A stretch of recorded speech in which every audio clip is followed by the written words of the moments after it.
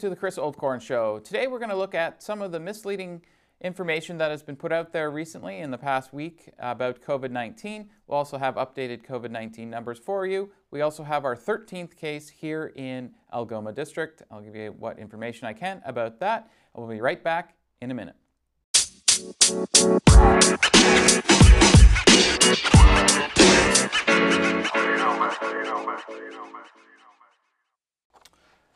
And welcome back. We now have our 13th case here in the Algoma District of a positive test for COVID-19. It came out over the weekend on Saturday. All we know is that it's a male in his 40s and it was close contact. And that person is self-isolating. They are not in the hospital. Now, some other numbers for the Algoma District is we've now tested 1,848 people. We are, as I mentioned, up to 13 positive cases in Algoma District. However, 9 are resolved, which means we only have 4 positive cases in total across the entire region. Now, we are waiting for 435 tests to come back. That number has actually jumped up about 90 since Friday in terms of the amount of tests that we're waiting for. However, if we look at the numbers for Ontario, the testing has actually popped up. In total, we're now able to test 12,550 tests per day, which is the most we've ever tested. So Doug Ford wanted the testing to get up to over 12,000. He wanted eventually to be at 14 and then at 15,000. So we'll see if we can get up to that number. We do have the capacity to do 15,000 tests approximately per day. However, we haven't done that many yet, but we're at least getting much, much closer to that number compared to only, a couple of weeks ago when we were only testing, 2,500, 3,000 people per day. So we're able to get through a lot more people now. Now, Canada-wide, we now have 47,272 total cases of COVID-19. We have lost 2,617 people. But the good news is 17,853 people have recovered and are now testing negative for COVID-19 across Canada. Here in Ontario, we had 424 new cases and 57 additional deaths. That is the highest single-day death toll so far in Ontario at 57. Our total cases in the province now are 14,856. Now, there is something that we should mention here, and that is the long-term care homes. It's a major, major issue there.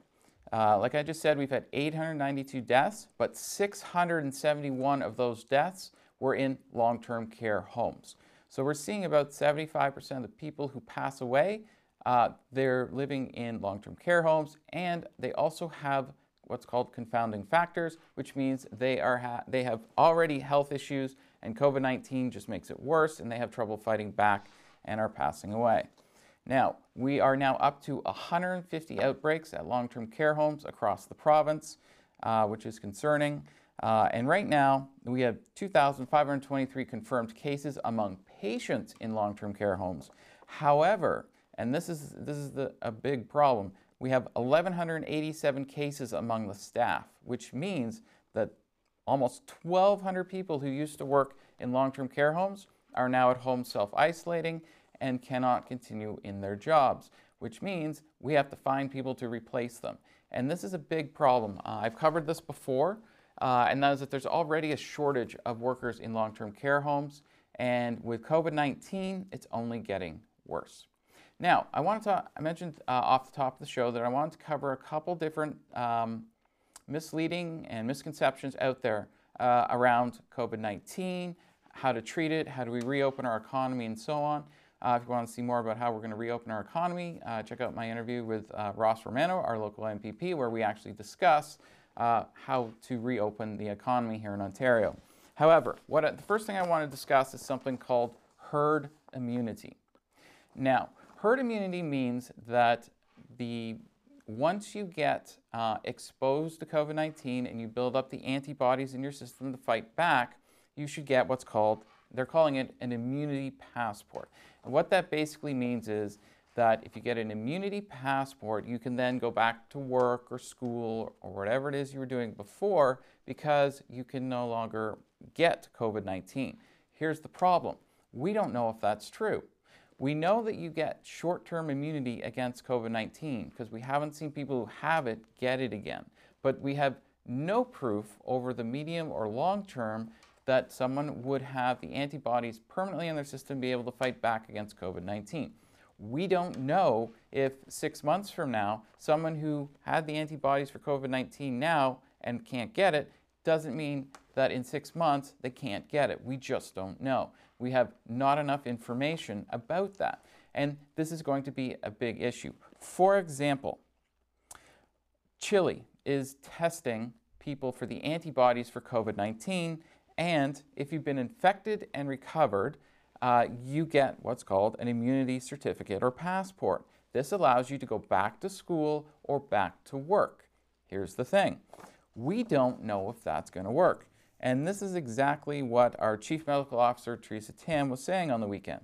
She said the idea of immunity passports is premature given how little is known about how people develop immunity to the coronavirus that causes COVID-19 and how long the protection lasts. We just don't know how long someone is immune. And that is a big deal. If we all of a sudden open our society back up and find out that someone's only immune to COVID-19 for 3 months, we're going to see the same thing happen again that we had now because people won't be protected. Now, I'll be right back in a moment as I discuss what Donald Trump has been saying over the last week and the misinformation he has been giving out. We'll be right back after the break.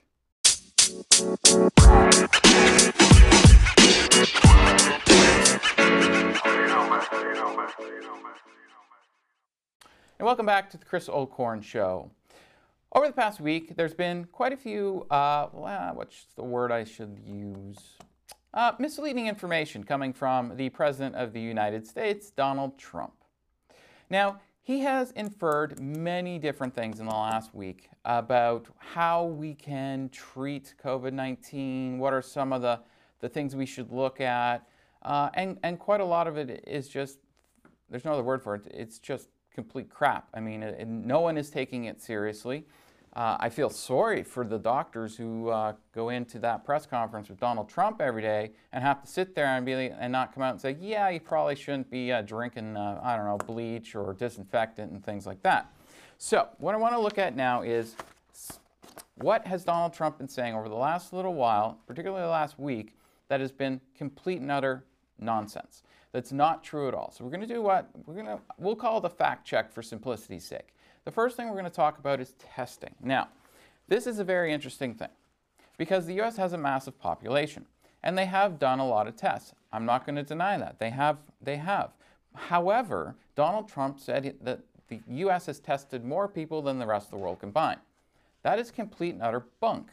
For example, the U.S. has tested far fewer people than just Russia, Germany, and Italy. Russia, Germany, and Italy have tested 6.5 million people. The U.S. has only tested just over 5 million. If you look at the G7, which includes Canada, the U.S. is way, way, way far behind in terms of tests by total amount of people. And if you look at it, because the U.S. has a large population, if you look at it proportionally, so percentage-wise, what's the percentage of the total population being tested? The U.S. lags 12 countries in that category from the developed world. And it's just not true that the U.S. is doing the most tests and has done the most tests on the planet. Now, this next one is the one that really sort of brought out the reason I wanted to do this segment, and that is disinfectant. Let me say this clearly. I've covered this before. Cocaine, snorting cocaine does not kill the coronavirus. Drinking bleach doesn't kill the coronavirus. Now we have Lysol and other disinfectants. They don't kill the coronavirus if you inject it, rub it on your face, rub it on your arms, drink it. Doesn't work. There's a reason why on the sides of Lysol and Clorox, there's warning that it's a poison, because it is. It's not, you can't use bleach or disinfectant like a Lysol to kill the coronavirus or get immunity from it. It just doesn't work. We know, we have already tested those things on human beings. The side effects of, even if Clorox, bleach, or Lysol actually did kill coronavirus, it's also going to kill you. So don't do it. Just this past weekend, on Friday and Saturday alone, over 30 people were admitted to the hospital in New York City, where there is a massive outbreak where the hospitals are already full, for guess what? Poisoning from Lysol and other disinfectants, because people were using Lysol thinking that they would kill because they had a cough, so they decided they would like suck on a Lysol piece of paper or drink a little. Well, guess what? Didn't work. Made their illness even worse, because now they poisoned themselves, plus they were probably already sick, which is why they were using the disinfectant. Now they're in the hospital, but they're not in the hospital because they have COVID-19 or they're sick. They're in the hospital because they tried to use disinfectant as a way to cure their cold. Now, the other one I want to talk about as well, it was in the same press conference as the disinfectant, is the sun and the humidity and all that. Okay. If sun and humidity kills the virus, which Donald Trump kind of inferred that we should look at, sun on the skin or getting sun into your body and light and UV rays to actually fix the coronavirus if you have it and kill it. Well, if that's true, why does Florida have one of the largest outbreaks in the country? Okay, I used to live in Miami. Yesterday in Miami, it was 25 degrees Celsius and it was about 10 degrees Celsius here. Heat probably doesn't kill this, and if it does, it's a minor factor. If it did, then they wouldn't have a problem in Florida because it's boiling hot there right now. Also, if you look, for example, California and Los Angeles has a big outbreak. It's very warm in Los Angeles right now, so that doesn't work. And he said, oh, it'd be interesting to try it. Now, this is the interesting part. The guy who actually suggested this, he said the following: incomplete emerging results from research. So let me rephrase that, let me say that again. Incomplete emerging results, okay? Past studies found no good evidence that they kill the light. None. Like, this is one study that kind of showed maybe it might work. The other thing I want to talk about is hydroxychloroquine. I have already spoken about this many, many times. Here's the actual numbers that we got. I only got a second here to get to this, but however, here it is, okay? They did a study with 368 people. It was the largest study with hydroxychloroquine, and this is what happened. The people who were given it, 28% of them died receiving the hydroxychloroquine plus regular treatment, versus 11% of those who just had the regular treatment who died. In other words, the people that took hydroxychloroquine died at a higher rate than the people who didn't. Now, in the medical world, we call that a failure, and Donald Trump continues to push it. And it's not a cure. It's not working. You're seeing a higher death rate amongst people who are doing it, and one of the things is it creates a heart arrhythmia in your actual heart, and it's causing other problems in those patients, and because of that, you're already compromised with COVID-19, add a heart problem in, higher chance of dying. Okay? So stop listening to Donald Trump. Now, you've been watching The Chris Oldcorn Show. I'm Chris Oldcorn. If you want, you can follow me on Instagram and Twitter @Chris Oldcorn. You can listen to the audio version of this on Spotify or Apple Podcasts and Google Podcasts, and I will see you tomorrow morning at 8 a.m. Good night.